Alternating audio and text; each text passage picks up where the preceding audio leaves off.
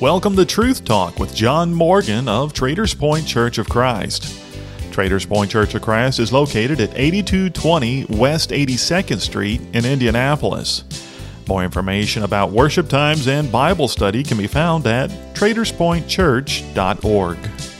Good morning and welcome to Truth Talk. My name is John Morgan with the Traders Point Church of Christ. I'm here with our evangelist, Jeremy Bard. And we're going to continue our study in John chapter 1. A couple weeks ago, we began our study through that particular gospel by just doing some of the introductory remarks that are made really through the first 13 or so verses of John chapter 1. And we're going to pick up there and finish up that chapter this morning. As we mentioned when we began this study, over the next several weeks, we're going to study chapter by chapter through the Gospel of John. And so if you listen to the show regularly, you can grab your Bible. If you get a chance to do some reading through the Gospel of John won't take you all that long, but it is a very, very powerful read and a great way of looking at our Savior and the life that He led while He was here on earth. So Jeremy, as we kind of pick up our study here midway through or so, the first chapter of John, really maybe summarize a little bit for us how John is introducing Jesus. And I think we talked a little bit about that in our last show, but I think that's really what John's trying to do here, really through the entirety of the first chapter. He's introducing Jesus to the audience, and he does so in a little bit of a unique way as compared to the other three Gospels.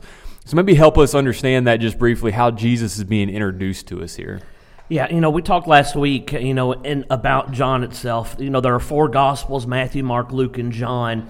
And although they're all telling the exact same story about the exact same man during the exact same time that he lived, you're getting different angles to give us that fuller picture of Jesus and who he is. And that's certainly important because of certainly who he is and the fact that we are called upon to imitate him and to be like him and to then have a fuller picture of who he was and what he's all about and how he interacted and things that he did and things that he didn't do. We need to have a big picture of that, and that's what we have in the four Gospels. A lot of times we will lump together Matthew, Mark, and Luke as the synoptic Gospels, we'll call. Very similar, certainly not exactly the same, but very similar in their structure. But John is certainly structured a little bit different. It's probably the most chronological of the four Gospels. It kind of begins at, towards the beginning, even though he doesn't start with the birth, right, like Matthew and Luke do. He doesn't start with those kinds of things, but he jumps into the ministry of Jesus. That's what we'll see right here in John chapter 1, the very outset of kind of his public ministry beginning, the beginning of that, and work its way through his life. And it's really a powerful book that pertains specifically to getting the readers to understand that Jesus was the Son of God. John comes right out and says that. In John chapter 20, he comes literally right out and says, this is why I wrote the book, so that you can believe that Jesus Christ is the Son of God.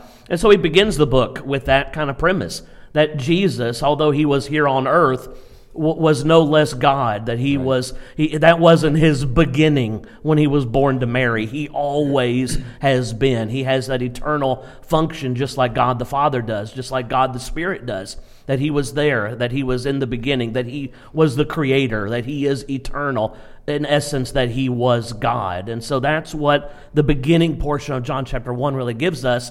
And really, as we work its way through, now we're introduced to Jesus on earth, and we see kind of the very first things that he's doing. Yeah, and one of the ways in which he's introduced is by John the Baptist. I think you made mention in our first study that sometimes it's difficult, but we don't want to get confused, John the Baptist with the writer of this book. But John the Baptist is introduced here as the one who is going to, in a lot of ways, help people understand who Jesus is and why he's here. He's a messenger in a lot of ways, and that's even how he introduces himself a little bit as people begin to question who he is. He quotes from the prophet Isaiah. He's the one who's crying out in the wilderness, make the straight way for the Lord. He's the one who's paving the path for Jesus as he comes to this earth. And he's introduced here in this first chapter of John. And he plays a really important role in introducing Jesus to the masses and helping them understand who he is and why he's here. And he's a very interesting man to study about and to think about. there's a lot of pictures about what he would have looked like because of how he's described and those sorts of things. But he's played such an important role in the early days of Jesus' ministry. And I think sometimes we overlook that. But he was given a very important job while he was here on earth to help declare Jesus and help people understand who he is and why he's here. And I think it's very important as we get into this study of John and we begin to think about why Jesus came to earth and who he is and what his purpose is, to recognize that God put people in the right places throughout Jesus' life and throughout his ministry to help people understand that and help show people who Jesus is. He didn't just throw him out there and say, here he is, figure it out. This was a plan that was in place from the very beginning, and there are people throughout Jesus' life that were given specific roles in helping him along the way. And John the Baptist is one of those. And so this section of text that we're really getting into this morning, I think is really important as we begin to think about the role that John played in Jesus' life. And he's someone that was really crucial in helping these early Christians and early followers of Jesus help understand who he is and the purpose that he was sent to earth for. Yeah, you made mention that, there in Isaiah, that passage talking specifically about John. I mean, there are other Old Testament passages that make references to John the Baptist, and I think you're right on the money with the fact that this was all a part of the plan. Even the timing of when John would come and then followed then by Jesus. I mean, even the timing of it was all a part of the plan. And this was not just something that just kind of happened and then, it's just, hey, let's just get this thing done and we'll throw Jesus on the earth and see what happens. No, this was a plan. Even why he came to earth was all a part of it. Everything had purpose. And John the Baptist had a very specific purpose. And you see that even from the outset, his tie to Jesus, and that he had this one purpose. And, I think it's interesting that even after he fulfills the purpose that he was, born to deliver, he's taken away. I mean, he's murdered not long after even completing the purpose. Yeah, and right. I think that just kind of drives the point home that, even by way of application, all of us have a purpose. Not as specific, and it's certainly different than what John the Baptist here has, but each and every one of us has a purpose, and we've got to be able to understand what that purpose is, and that is proclaiming God, that is glorifying him. That is our purpose. And you almost don't see anybody living their purpose more so than John the Baptist. Yeah. Even though John in his gospel doesn't mention it here, but I'm always interesting passage in Luke when, Elizabeth is pregnant with John, Mary comes being pregnant with Jesus, and they come together for the first time, and John leaps in his mother's womb. And it's just a remarkable, even in the womb, the first interaction with Jesus, John is fired up about that. And then here in this first chapter, his attitude, which I'm sure we'll talk about here in just a second, his humility, and ultimately his understanding of his purpose. And maybe understanding of his place. I guess that's what humility is. But you really see that with John playing out here in the first chapter. Yeah, that's a really important point because you see, John's really even given opportunities to step into the limelight a little bit himself because people are coming to him asking, are you a prophet? Are you Elijah? Who are you? Tell us about you. And he was given really that opportunity if he so desired to really kind of set himself up to be someone that was admired and looked to. But instead, at every turn, he pointed people back to Jesus. And I think you hit the nail on the head there.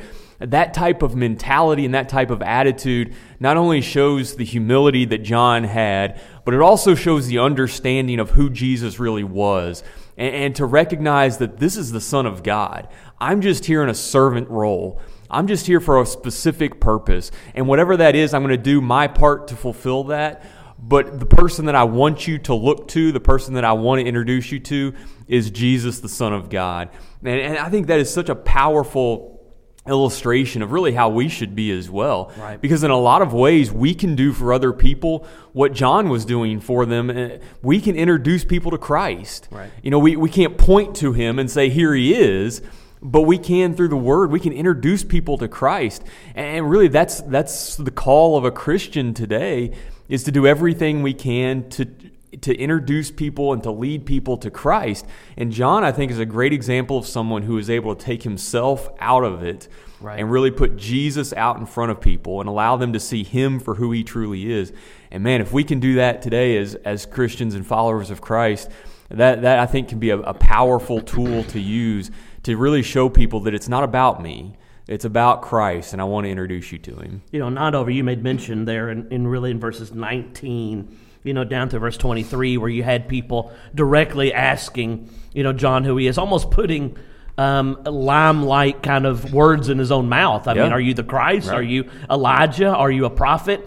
I mean, he's had ample opportunity to step into that and say, yes, I'm really somebody super important. And he was somebody super important. Yeah. But to really play that out, that, listen, I'm the key to this whole thing. I mean, for the Christ to come, I've got to come first. It's all about me.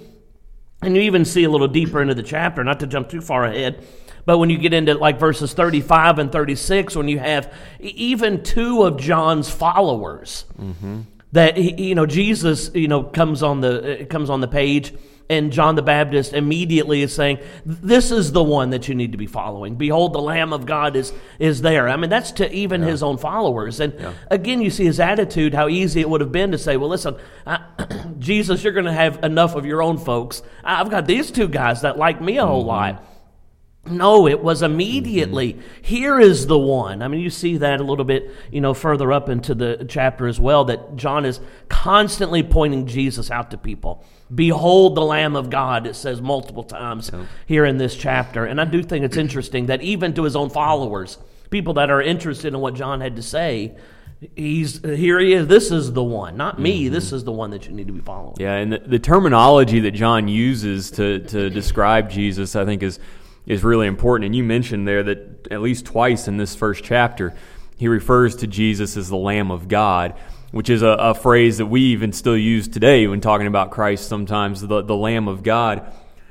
I've thought as I was reading through this that the impact that phrase had on those people must have been really significant. For us, we hear that and we immediately think, oh, that's Jesus. He's talking about Jesus. Yeah, okay. But to them, the Lamb of God, the only thing that meant was sacrifice. Right. That's what that meant to these people when they heard it. A lamb was meant to be sacrificed. You can go back to the story in Genesis chapter 22 where Abraham and Isaac go up onto the mountain. What are they looking for? They're looking for the lamb, right? Because that's the sacrifice that they would be offering. That's what a lamb represented to the Jews. And so for John to refer to Jesus as the Lamb of God, he's signifying that Jesus is to be sacrificed on behalf of the people. And so even at the very onset of Jesus' ministry, John understood and was trying to relay the message to others that not only is this the Son of God, not only is this deity, but this is also going to be a sacrifice. And to think of an individual, a human being, in that way. It's one thing to think of a lamb or an animal as a sacrifice, but to think of a human being and look at that human being as this is an individual who's going to be a sacrifice on our behalf. The impact that would have had on people, I think, was significant. I think sometimes that significance is lost on us a little bit because we're so far removed from that type of a system. But to really stop and think what John is saying here when he points to Jesus as the Lamb of God, that I think would send chills down your spine if you were living in that first century and looking at an individual and referring to him in that way. And, it's a picture of Jesus that we'll see throughout Scripture. And certainly even John the writer. I mean, I'm going to be happy when we get through this first part of John. We won't have to be John the Baptist, John the writer, exactly. As much anymore. But, you have certainly the parallels with the Passover lamb that you're going to get, with Jesus as you move, throughout, the rest. Even, as I was making mention with John the writer, when he's, giving us the picture of his revelation at the very end of the New Testament, he will portray Jesus in lots of different ways. But still, the picture is given there of the lamb towards the very beginning of the book of Revelation, when you have God and he's got the scroll with the 7 seals, and he's wondering who can open this, and nobody can open it, but yet here is a lamb that was slain. Now he is the one that can open, and now you have even this picture of Jesus, and it is interesting that this is how he is introduced. This is years before we're going to see him on the cross. I mean, it's years before that. Yep. But it goes to the understanding of what certainly John the Baptist's purpose was, but even Jesus' purpose. Yeah. And John's understanding of that. That here, as he's introduced, he's pointing all the way to the cross. And like I said, we're here. He doesn't have even any apostles yet. Right. He's not been introduced to Andrew or Peter, who will play prominent roles in Jesus' life. That comes a little bit later on in this chapter. But from that outset, I mean, Jesus hasn't preached one thing to one person. And John the Baptist is already pointing to the cross. Yep. And it really goes to the idea that all of this was a perfect plan set in place at the beginning, we're told in other places in the New Testament. And now we're seeing it unfold for us here at the very outset of John's gospel. And I think it's worth mentioning that for those who were sincere about the old law and about the prophets and what they had to say, those are the ones who would have more easily understood what's being talked about here, because people who were sincere and honest and diligent about studying what the prophets had to say, they would have been looking for this coming Messiah who would be a sacrifice on behalf of mankind. But I think the picture that's being painted here for us, and what we see really throughout not just the Gospels but also as we go into Acts, is that wasn't the case for most people. They didn't understand all of this, or they didn't want to understand all of this. And so the coming of the Messiah and the fact that he was going to be a sacrificial lamb was something that eluded them in a lot of ways. If anything, they thought that the coming Messiah was going to be a worldly leader, a military presence of some sort. And so John here is trying to re-emphasize, hey, look back to the prophets and you'll understand what's coming here. You'll understand who this is. But there was such confusion about that really we see throughout Jesus' life, and even after Jesus' life, people were still struggling to understand this. Yeah. That this was the Son of God who came to fulfill all of the prophecy that you read about through the Old Testament. He is the Son of God, but his purpose was not to come and to defeat Rome. His purpose was not to come and to build a strong military presence. His purpose was to come as a servant and as a sacrifice on behalf of mankind. And so John, trying to make that picture more clear for these people early on in Jesus' ministry, is something that they continue. We're going to see as we go throughout this study that people are going to continue to struggle with that. Right. Really understanding who Jesus is. And sometimes I think, man, how could you miss that? Because it seems so easy to me now, 2,000 years removed. But I think it's easy for us to see if we try and put ourselves in the shoes of these individuals. This was a really difficult thing for them to grasp. And we can see that because of how often it had to be addressed.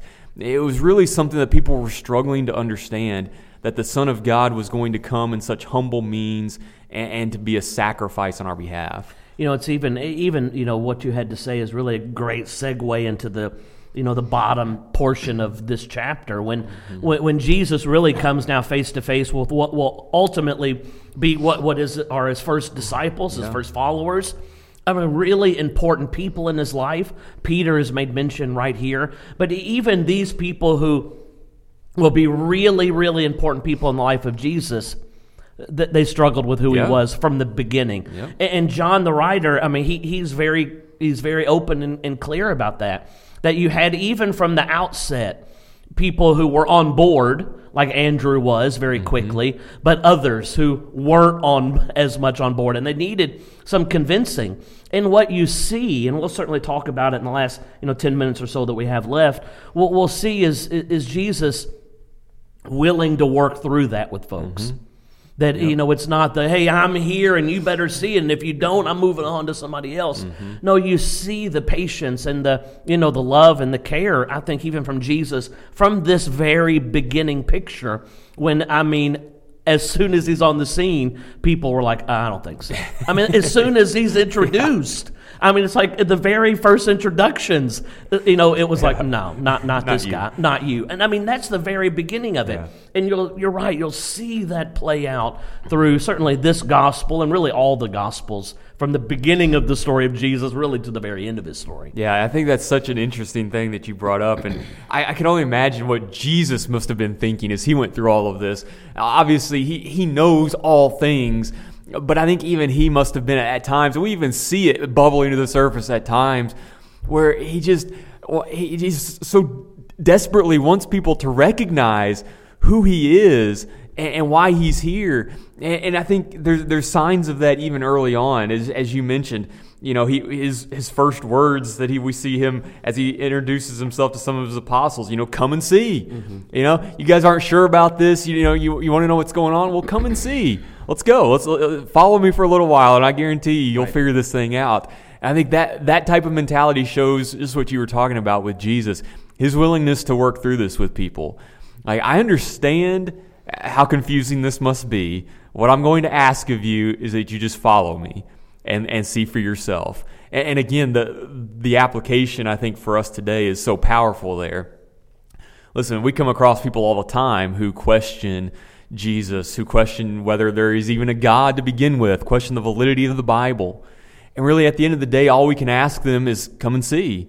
Take a look for yourself. Put it to the test, right? Because if it truly is from God, then it will show itself to be from God.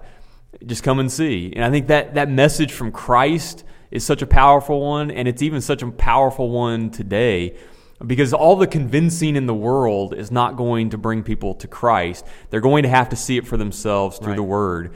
And really, that should be our message as Christians to those who are searching. Come and see. Come test it for yourself. And that's what Jesus was asking of his disciples here. Listen, if you follow me for a while and I don't prove to you that I'm the Son of God, so be it. Go your way. But you got to give me a chance. So come and see. And that's what he was asking of them. And that's ultimately, obviously, we know the rest of the story. That's what they did. And what they saw left them no doubt as to who Jesus was. Yeah, I mean, it really is. I mean, especially from verse 35 to the end of the chapter. I mean, it is a great point of application for all of us that are looking to share Jesus with someone. I mean, we see really exactly how it's done here. And I think a lot of times when we think about sharing Jesus or talking to others about Jesus or, trying to share the gospel with folks, we complicate that in our minds so much so that the fear is instilled and then we don't do it at all because we've complicated the whole process. And then we've convinced ourselves, I just can't do it. Right. I'm not equipped to do it. Yep. I just can't do it. But yet we see right here, I mean, two instances. I mean, we get two of them back to back. And really, I mean, they're two different things that take place, but it is the exact same way both of them happen. Yeah. Andrew comes in contact with Jesus. He goes and finds Peter, his brother, someone very close to him, and says, listen, we found the Christ. You need to come and check it out. And Peter comes and checks it out and has an interaction with Jesus. I mean, it's that first interaction with someone that will become so important, here, not just to Jesus, but to the early church even as the book of Acts unfolds. You have right at the outset Jesus knowing the role that Peter is going to play. It switches his name almost. You're now Cephas. You're now a stone. That's what your name is going to be.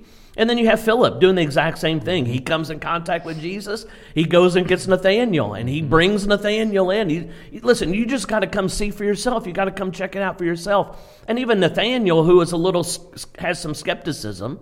We're not get that as much from Peter, but from Nathanael you have a little bit of skepticism. But yet all Philip is doing is introducing them to Jesus. You need to come and check it out for yourself. And we sometimes think, well, that doesn't work that way today. It works exactly that way. It works exactly that way of just introducing Jesus to folks. And you're right. They have to be the one I can't do that part for them. Right. I can introduce them to Jesus, and then they've got to then take it from there. And I can do that all day, every day.